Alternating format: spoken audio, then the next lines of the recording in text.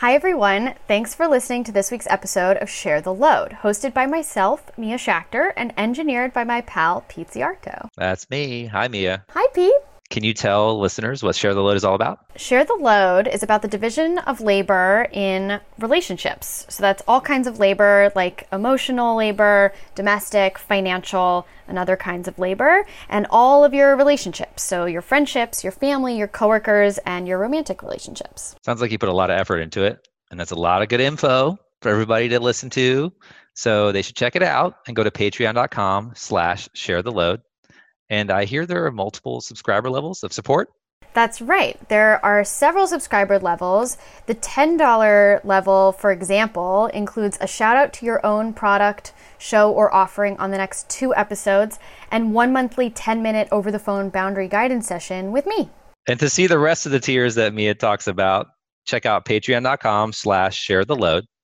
And how else can the listeners support the show, Mia? Listeners can write a review on Apple Podcasts, post about it on social media, and share it with friends. Very cool. Well, let's start the show. Thanks, everyone. Thanks for listening.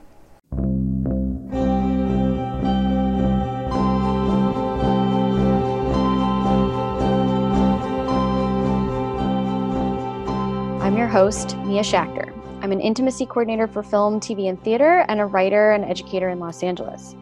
Today I'm talking to Jenette Goldstein, who's a well-known character actress from Aliens, Terminator 2, Titanic, and also the co-founder and CEO of Jeanette Bras, a small chain of bra-fitting boutiques where the alphabet starts at D. She's a mother of 4 children and is presently hunkered down in Atlanta with her husband. Hey, Jeanette, how are you? I'm good. How you doing, Mia? Good, pretty good. I found out about you because my mom and my sister love your bras. Oh, okay. Yeah, and my mom has been getting your email newsletter, and she forwarded it to me and said that she thought you would probably have some unique thoughts and ideas about labor and sharing the burden. So I'm so glad that this worked out. Me too. So to start, I would like to ask you if you have kind of formative memories about learning about work and labor and kind of the responsibility that fell on you. Fell on me personally or in my family system? Is that what you mean? Yeah. Well, I had a younger brother, just a couple of years younger. And I definitely remember being told, you do the dishes, and then I would say, why, that's not fair. And then they would say, oh yeah, you're right, it's not fair. And then they couldn't argue with that. And then, that was sort of, we had to both do them together. It's hard to remember. My mother was sick when I was little, so she didn't do much work because she was ill. And my father was working really hard. And so we just, I don't know, we kind of made dinner, went out to dinner. There wasn't really much kind of housework, but definitely he didn't do housework. Mm-hmm. I wonder how that, because what I'm thinking about your bra line specifically, or your stores, is that bra shopping is not always actually a very woman-friendly thing in the world. And it's often not really, it tends to kind of reinforce stereotypes and beauty standards about women generally. Well, not since I opened my store. No, right. So no, actually it actually was. It was always very women-centered. Women always shopped with the bra lady. And it was always female-centered. You would go and you would talk about your family. You would talk about what's going on with you and your body. It was only with the invention, bringing the department store and the mall and that sort of way of selling this item did it become not something that a woman would want to do. Mm-hmm. This is only in recent times. So what I'm trying to do is to bring back how it was done before. It's as if you would think like Supercuts was the only way you ever got your hair cut. Yeah. And so when when you went into, let's say, because I compare the bra shop a lot to the barber shop, and especially in like the Black community. You go in to get a haircut, but you go in to learn from the other men, and you talk, and it's about telling stories. And that's how bras were always sold. And so it's as if you thought Supercuts was the only way to get you. And then you all of a sudden discovered, a salon. And then, so there is this real disconnect with younger women younger. I'm 60, so I barely remember it. But it's incredible how the experience was all but lost. Right. Until almost recently. Yeah. I mean, my experience, and I'm 30, and I pretty much only wear, sports bras at this point because my boobs were kind of on the smaller side, and I really struggled to find any bra that didn't have padding in it or wasn't designed to be a push-up bra. And that to me, like, completely put me off of bra shopping. But I'm curious where your the origin story of your of Jeanette bras.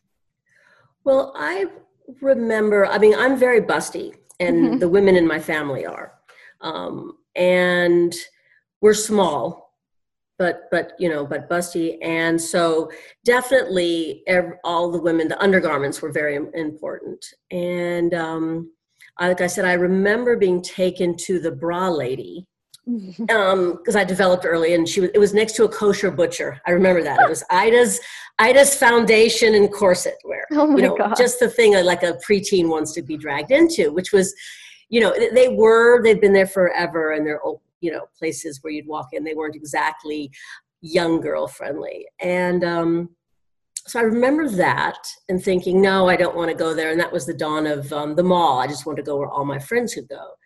And, if you're larger busted, you couldn't shop at all those stores with padded this and push up that, nor did you want to. Yeah. You were sent to the back of the rack to find some horrible, ugly thing. So yeah, it was bad on both ends of the spectrum. So that was, I have that memory. And then I remember when I was almost 50 when I started this store, and I remember that experience. And then I went to Europe, and I discovered all of these bras that were made in Europe, and I decided to import them, and then just to recreate the experience of a warm, welcoming, fun, happy place, and also that a teenager would love to go to and not be embarrassed, or not terribly embarrassed. Yeah. Well, I think to frame that in terms of like what we're talking about here, it seems like you have succeeded in lessening the burden of bra shopping for people who otherwise have had trouble finding bras that fit them properly, kind of in the mainstream places that are available. Yeah, it's definitely, I don't enjoy clothes shopping. Yeah. Because I feel, and I'm not, what am I? I'm like a size, it depends on my weight, size 10 to 12, something like that, not plus size, but I kind of dread going into a clothing store because I just there's not going to be anything for me. There's going to be like one thing, and then I'm going to try to get, you have this preconceived notion of what it's going to be developed over years. So that's why, many women have developed this dread because of their experience of how it was. And so that is the hardest thing for them to sort of walk in the door and go, actually it's going to be completely the opposite.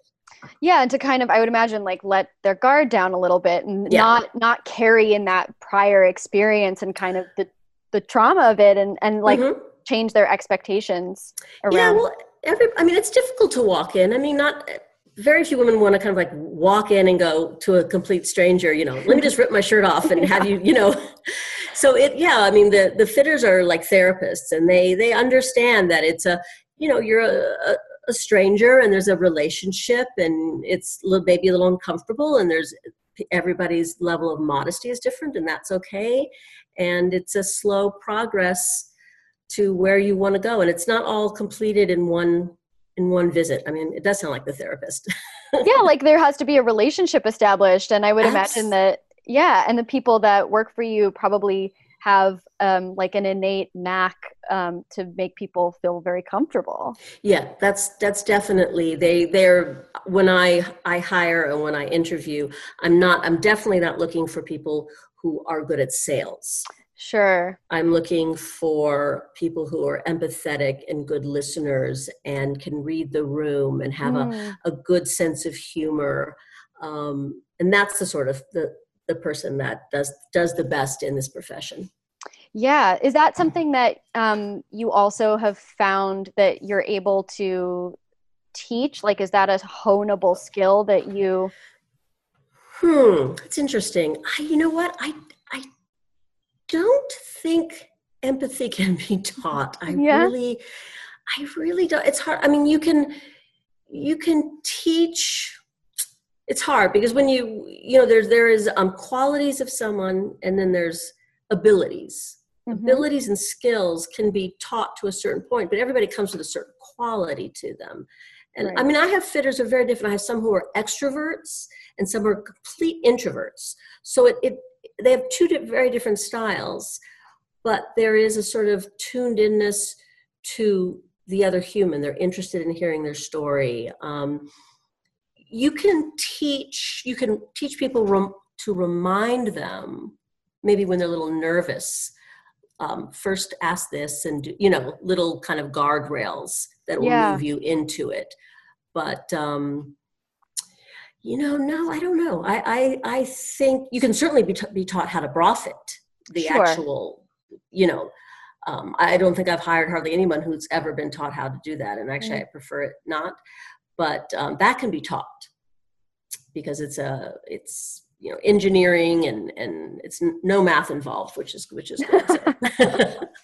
And no math skills is a prerequisite. Right. Exactly. In my work, like as an intimacy coordinator, we do, I think that there is sort of a prerequisite, as it sounds, which is similar to your shops, that you kind of have to be emotionally attuned to other people and their body language, and not just what they say, but how they say it, and their eye contact and things like that. And those are all things that I think when the people who train people to do my job are thinking about who's a good fit, they're looking for those qualities already. But there are I think figuring out how to teach that would be like almost a superpower, like if we could kind of share those qualities in a way that it actually seemed like you could learn them and teach them and share them in a way. I think there's probably certain ways that we're able to do that, but I think you're right. For the most part, it's kind of a quality that someone either has or doesn't have. Yeah. Do you talk with people in like employees of yours about boundaries in a clear way? With a fitting? Yeah. Well, it all has to do with empathy and listening. It seems also like politeness. If there's a curtain, you say, "May I come in?" I mean, there's certain basic things that like, "May I hook this up for you?" I mean, it's kind of a basic old-fashioned politeness. You just don't grab, So, we have, a curtain. And you say, "Here, I'm gonna do this, and I'm gonna do that, and then I'm gonna close it, and then I'm gonna come back in and check on you if that's okay." Sometimes, very rarely, you'll get someone who will say, "No, I don't want you. You can't come in." I mean, that's very rare. And then you say, "Okay," and it becomes much harder because we do it with the eye. You fit by the eye and visualizing. But usually, somebody moves. You always say, May I see how this fits? May I do this here? And actually I skew like the old fashioned way, the lady came in and she goes, "Here, look, darling." And then they do that, and I understand why, but I always just say, "Okay, take your hand. I want to teach you how to do it yourself and put it across here." And if they can't figure it out or feel a little awkward, I would say, "May I?" "Oh, sure." They'll usually invite you. "Oh, you can do it." "Oh, okay. Thank you." So. Yeah. That's such a beautiful practice in consent. That's such a, I mean, really, that sounds like a consent class all in and of itself. Just asking the question, I think, like, we often don't think about consent as asking, like we think about consent as asking for permission, but sometimes I think consent is preparing somebody else's nervous system for what's about to happen. So what you're saying is exactly that. Some of the time it's like explicit consent, but sometimes it's like, I'm going to do this, or I will come back, so that there's no kind of, you remove the shock element. Well, definitely, because most women who've never gone for a bra fitting, or even if they've never come into our store, they're kind of unsure what is going on. So you say, okay, what I'm going to do now is I'm going to have you show me your back. And then once I see that, I'm going to go do this. And then I'm going to have you, and you kind of like lay out the template, and then they go, oh, okay, I get it. And that, it helps from both sides, and then they get comfortable. But if there's a certain point, you should always be sensitive. I guess it is kind of like consent, where you're trying to, it's interesting. You're trying to make the woman feel comfortable, but a lot of women put a lot of rules on themselves. Oh no, I can only wear beige. And then you say, oh really? Why? You always ask why. Do you wear white all the time? No, I don't. Well, yeah. And they go, I wonder, you're right. Why can I only, so you ask questions to see if you can move them a little further out of their comfort zone, because what we feel is that like, it's good to move people, but really sensitively. And we do that, but if someone pushes back, we train, you try this, and then if they say, no, I don't like that, I don't like flowers, then you're like, okay, not a problem. Sometimes we say it like you have them show you we use the word, they're crazy, because I'm doing it as sort of self-deprecating, like we're all just crazy. We have this point where we're just crazy. Right. And you get to that point where they show you, someone says like, oh God, I wish this bra could help with my stomach. And then you go like, well, I got a full body bra. Would you like, and they laugh and they go, you're right. It's just, okay, I get it. So if they laugh and say, you're right. Right. But if you sense a bit of, I don't even want to think about that, then you just go, okay, that's not a problem. You have to be sensitive when they also don't want to step forward. Right. And they're not ready for it. Yeah, that's making me think of, it sounds to me like you're empowering people to question their own, like the fact that they're not giving themselves permission to do something. Yes. Yeah. And it's interesting to ask them why. And I always ask why, because it's interesting. And it's for me to learn. Like I'll ask so many women I'm fascinated who've never gone into a bra store. And let's say they're larger busted, so to a bra fitting. If you're smaller, it's not that necessary if you don't want to. But and I always say, oh, that's interesting. How come? I don't have the time. And so what do you do with your day? Oh, I run my kids to here, and I run my, and I don't spend money on myself. I said, do you spend money on your hair? No, I really don't. I cut it myself. Oh, that's interesting. You do. So what do you spend money? On my children, on their education. Right. And then I think about, okay, so this is not important to her. She has no value, and that's fine, but she values her daughter's education. So I was thinking about, well, when her daughter becomes 13, 14, there's such a lack of education for young girls about their bodies, and especially their breasts. So I started talking about education of her daughters. And I guess, it's funny. I think probably the best salespeople are the people who listen and are interested, but you want it to be an authentic way. You want to I want to find something of what I do that is of value to her. Right. And if there is nothing, then that's fine.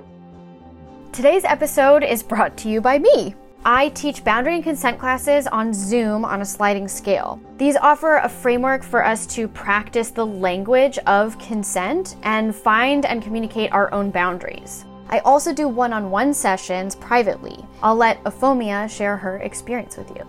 Doing boundaries and consent work with Mia has been one of the most transformational experiences of my life. I remember when I began this work with her earlier this year, I was terrified. I didn't really know what to expect and was scared that I was going to make a fool of myself. And I'm so glad that I went, because it's nothing like that. One of the most powerful things Mia ever said to me was that doing this work gives you the ability to understand yourself and to then give the gift to others to not cross your boundary. And it's been so rewarding and so amazing, and I've literally recommended her to everyone I know. She's a remarkable person, and the work is so individualized that I truly believe that everyone can get something out of it. Thank you, Afomia, for that incredible recommendation. You can find the forms to register for class or book a private session through the link in my bio on Instagram at Mia Schachter. And on with the show.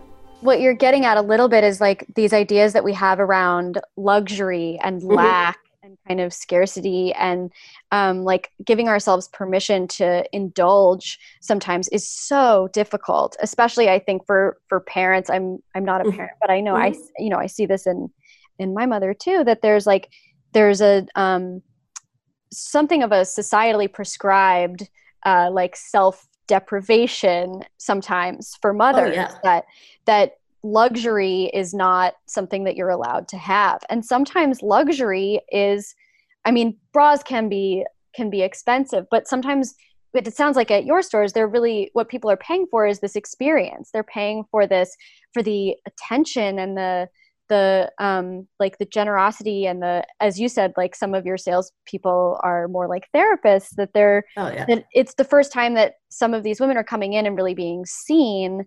And then they're also being allowed to give themselves permission to kind of explore a little bit out of their comfort zone. Absolutely. Yeah. I mean, I do find, having seen so many women over the years, and a great many of them are brought in by their partners. And it is almost the partner who's the one who says, if you like the three of them, then get them all. No. It's always that, and if you want to, gender it, I mean, the men, I mean, I rarely have one that doesn't say, she's so beautiful, I just wish she would take care of herself more. I see her as she doesn't, and they bring her in. Almost all the time they'll say, yeah, it was my husband. He saw it, and I was like, no, I don't need this kind of thing. So women, they don't want to give themselves permission. It's interesting that permission almost more often comes externally, that like it's hard for us to give ourselves permission to indulge. But if someone else gives, I mean, I'm even thinking of like, I don't know that my mom would have gone and bought herself bras at your store, but she was willing to do that for my sister. Oh, I see. You can, luxury is something that we're comfortable gifting to other people, but not gifting to ourselves a lot of the time. That is true. I'm also really interested in this thing that you were talking about kind of helping, maybe not push people out of their comfort zone, but like guiding them to explore outside of their comfort zone. In my work, I've kind of developed this this thing that I call the yes to no spectrum. And in the middle, there's maybe. And on the no side of maybe is where you might feel unsafe, like where you really don't want to, you don't want to talk yourself out of a no. You don't want to justify a no. You don't want to think to yourself, if I don't do something, then this bad thing will happen. Like that's all on the no side. But on the yes side, you have things like pushing yourself out of your comfort zone, a challenge, like learning something new about yourself. And that all falls under the umbrella of uncomfortable. So sometimes uncomfortable is where we really learn a lot about ourselves and try new things. And always. Like growth is uncomfortable. Change is uncomfortable. But I try to kind of reinforce that, if you have a maybe that is more of a curiosity with a little bit of nervousness, that can become a yes. So like maybe for some people, floral is uncomfortable, but not unsafe. Yeah, I think, you can only really take a risk if you feel safe. I mean, that's a concept with acting. You feel safe with your partner. You feel to try something to go beyond your comfort zone. And that's where, you know, you learn, and the dangerous things, you try things out, but you have to feel safe with your surroundings and with the person you're with. Yeah, totally. Mm-hmm. Yeah, I think when I'm talking to actors, because I teach boundary and consent classes to actors, Mm-hmm. and when we talk about this kind of yes to no spectrum idea, it's really about, like, you know, the environment that you're in can help you feel safe even when you're uncomfortable. And that so often with acting in particular, feeling uncomfortable is part of the process.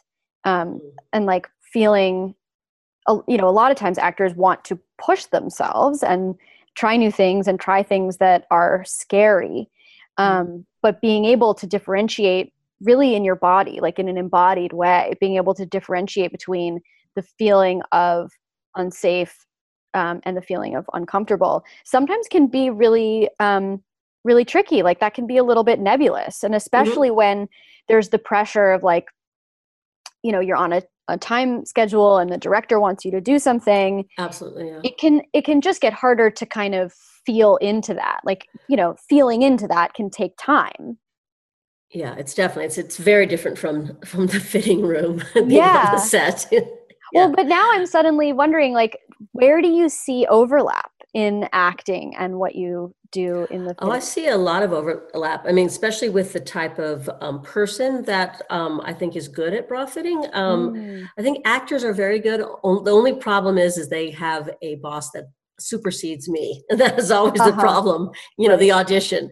But the reason I say they're good, I find that actors and bartenders can also be very, very good, because they have a skill. They're able to do a lot of different things and keep a lot of concepts in their head, because while a bra fitter is talking with you, and she's also going through in the mind all the stock that she has and all the sizes and all the bands and the cups and listening and yet doing other things, like a bartender would.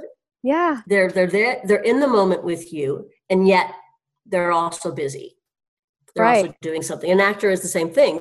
You have to be in the moment and listening and improvising. And yet, of course, you have your lines and I find those people who can be very good bartenders, the kind that can talk to you, and actors make really wonderful bra fitters as well. Yeah, that makes total sense. And everything you were talking about the kind of the emotional attunement that your fitters have, where they build a relationship and they're listening and they're being present with the person and they're gauging their comfort and doing all those like emotional processes all at once. Right. But I think the main thing that you keep coming back to is the listening aspect. And actors are the best of listeners. You know, I think actors get a bad rap for being like fake and lying and untrustworthy and all this stuff. And anytime anyone has ever said that to me, I think you're completely misunderstanding what acting is. Like, acting is just about honesty, being present in the moment, reacting from an honest place. I mean, I think that like really excellent actors probably have the hardest time lying, because they're always trying to get at the truth. It makes perfect sense that actors are good. Well, the best liars believe their lies. So. Well, yes, there's that too. That too. Right. So I'm wondering, as a parent, how this kind of, like what we've been talking about well, all of these things, kind of the permission aspect, the luxury aspect, the, learning about yourself and getting pushed out of your comfort zone, how this has sort of presented itself in your parenting. Interesting. Well, I have 3 boys and 1 girl. The girl is the youngest. And, everyone is different. You're born, all my children, except for one of them, I'm a foster mother, so I wasn't there at his birth. But the others, I was there at their birth. And they come out the way, their personalities, the qualities are intact from the minute that they're born. It's very strange. Yeah. Till they grow up, and they just engage with the world. And so my daughter has always been someone who's had amazing boundaries. Absolute, like no, one of her first words is no touch, no touch. Wow. She does not like people. She doesn't like people touching her. She's very stiff when you hold her. She was quite, she's just very, very rule-based. She knows herself. She knows her boundaries. She doesn't take any crap from anyone. I mean, that's always been her. And so it's interesting. She is very comfortable with her body, more so than I was as far as talking about it, especially in front of her father. It's a different, she just loves using the word vagina, vagina, vagina all the time. I think she likes to see his cheeks go red or whatever, just using those words. And very different from how I was, and very different how my mother was. It's interesting how, you're raised by your mother. But where am I going with this? It's funny because my daughter's actually an A cup. Mm-hmm. So she's but she actually, she sees the value of spending, I don't like to use the word luxury. It's interesting that you use the word luxury, and the word splurge usually goes with luxury. Right? Yeah. Women say they're going to splurge. So one of my sort of triggers when I hear women talk about themselves and in regards to buying their undergarments is when they see how much a very well-made bra costs. Yeah. They're kind of shocked, and that's fine, because it's, again, the idea of like, if only there were Payless shoes, and you go like, how could a shoe cost more than $12? I don't understand it. So there's that. But when you say, okay, so this bra is about $175 or something like that, and they'll say, I'll splurge. Now, the word splurge, it seems sort of innocent. However, a man would never say that going to buy a suit for a job interview, to buy goods. He would never say, I'm just going to splurge on a suit. Right. He would say, this is how much this costs, and I need it. And I need it, and it's worth it. Yeah. And this is well made, and I was like, wow, that word is really, it's interesting. We say that to ourselves, that when we're buying something that really is of value, and I'm splurging as if we're not worth it. Right. Even something that is important to us, because maybe we only see it, is not important. Or nobody can see it. That's always a big thing. Why should I spend so much money when no one? And I say, well, you can. Yeah. My God, when you get dressed or you take off your shirt, do you want to depress yourself when you take? I mean, or the idea of like, oh, just every day. And then I say, oh, so what does every day mean to you? And you unpack it, and it's like every day is, I don't need to feel good, and I only do things on a special day, and then sometimes it's only for another person. Right. And it's nothing wrong with doing something for another person, but if you just say, it's just every day. And I always ask, what does that mean to you? They'll say, oh, I'm running after kids and I'm doing okay, so you need to be more comfortable, you're leaning over. But if they say, oh, just I don't know, something for me, and it doesn't matter what I look like. It can be very blah. Yeah. So it's like, it can be comfortable. It doesn't have to be blah. You know what I mean? You can be happy, every day. Why don't you to make yourself feel good? And then they say, you're right. You're absolutely right. I didn't realize that. And then you'll sort of see why. They'll start talking like a therapist. That's so interesting. My mother used to always say, why are you wearing that? Why don't you save that? You shouldn't waste. Why are you wasting that? On yourself. Waste it on yourself. It's really interesting. So then people start thinking, oh, that's really interesting. My mother never took care of herself. So I felt, and it's just, the stories are really, really fascinating. Yeah. And especially with something like a good fitting bra. And especially if you're a bustier person, like, it's not just what it looks like. It's going to change your posture. It's going to make you feel, it's going to help keep you from spending more energy throughout the day. You're going to feel less tired. You're like, that's huge. That's not just like, it doesn't need to look pretty for me. Yeah. And also very much so with fuller busted women, we were over-sexualized as young girls. Most of us developed early, some not. You're over-sexualized as a young girl. So you have all of that. And then when something's not fitting right, and usually you're coming out of it. You get a lot of, you're over sexualized in the workplace, or, you know, things don't fit right. So a lot of wearing something that fits you, finally, you feel like, oh, you know, I have control over my body. It doesn't have control over me. Or, you know, if I choose to wear a lot of cleavage, it will be my choice. Right. Exactly. Yeah, that's huge. It's the choice component, like completely. I think that's exactly what it is. It's agency. Right. The agency. I think also though, like the cost of a good bra, especially for, you know, like I can wear a sports bra that's $18 and that's fine. But I think about, you know, especially like how much more expensive it is to be a woman in this world, like from the cost of bras to tampons, pads, you know, like all, even things that are just made pink and called for women are more expensive when they're the same product as like the one for men. And it just makes me, I often think that like the government really ought to be subsidizing like women's products. And absolutely. Yeah. A nice white blouse, a pair of opaque tights, and tampons and a good bra. Yeah, there you go. Exactly. We need that subsidy, because it is unreasonably more expensive to be a woman. It's true. Haircuts. That's the haircuts. The difference between a male haircut and a female haircut. Yeah. Right. Which is also outrageous, because I think that typically a woman's haircut actually takes less time. Cutting men's hair is really difficult. It's really, right. No, you're right. You're absolutely right. Yeah, because you're dealing with this instead of around a head, instead of what's typically for women like a lot more of a linear cut. Yeah. I was also thinking about this word splurge as like this nail biting, guilt inducing thing that we do, instead of, as you were saying, with like a man who has to buy a suit for his work, he would be like, this is part of my job. You know, this is a business expense and it's an investment in how I'm perceived. And that's right. An investment. Right. An enjoyment. It takes the enjoyment, the aspect of enjoyment or considered.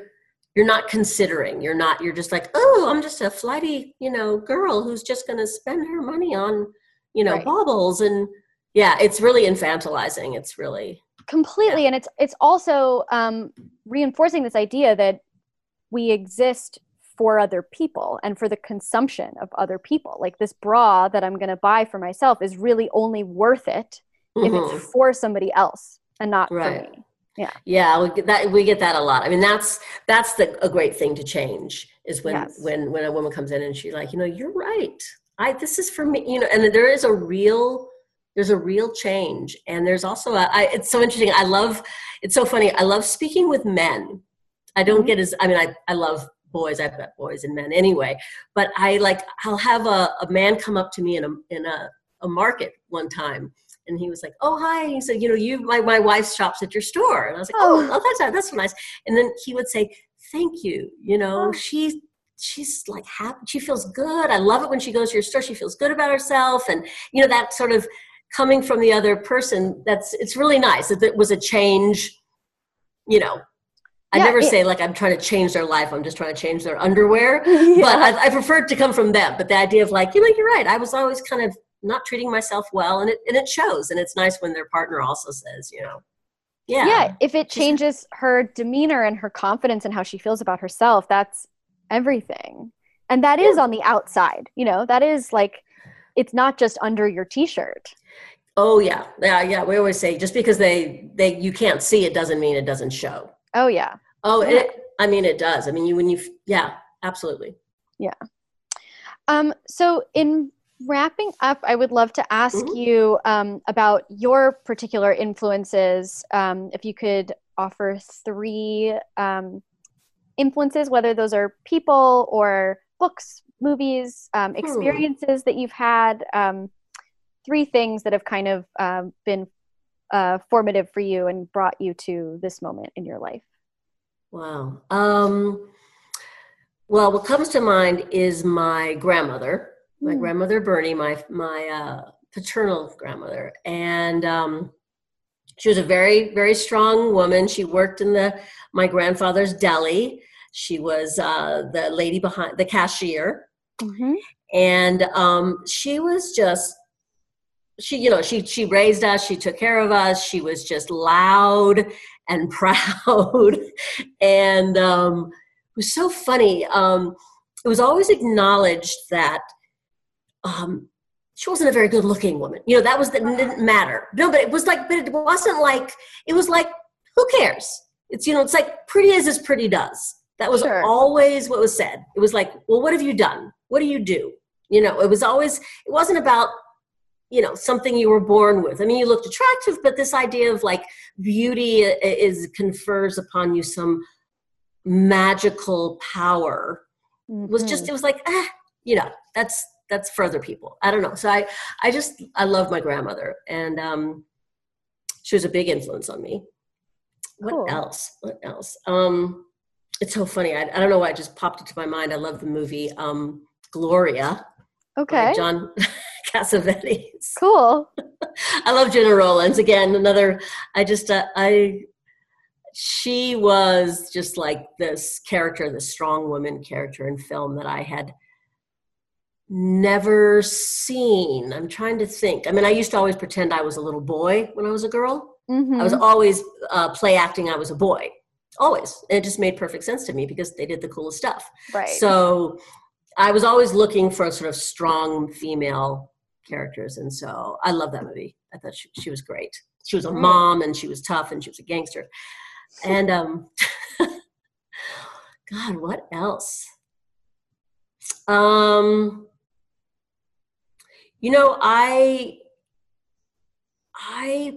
My acting teacher in high school, I had an amazing acting teacher named Mr. Engel. He's a pretty famous individual. And he was incredible. He treated us like everyone, like adults. We were 14, and it was like, you have to train, you have to work. I don't care what happened in the school in math and algebra. You walk in the door of the theater class and you leave it behind, and we get to work. And it was my absolute saving. It was my safe place.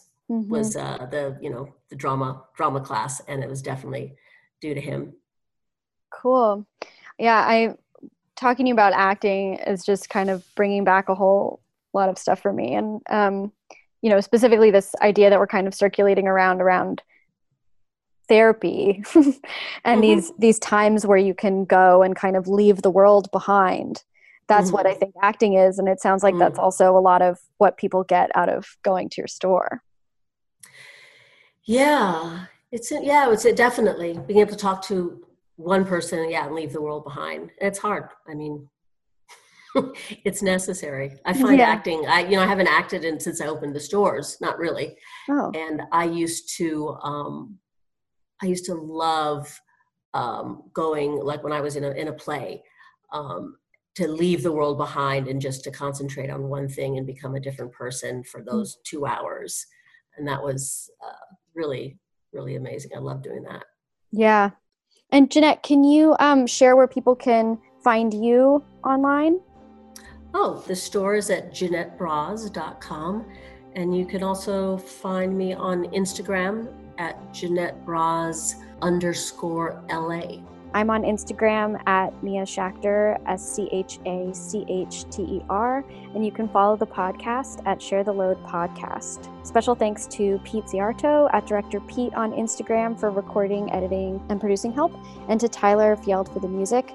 You can reach me at podcast@sharetheloadinc.com with questions or comments. If you find these episodes enriching or educational, please consider becoming a member at patreon.com/sharetheload. Well, thank you, Jeanette. This was really lovely. It was really nice to talk to you. Yeah, you too. Yeah. Bye. Bye.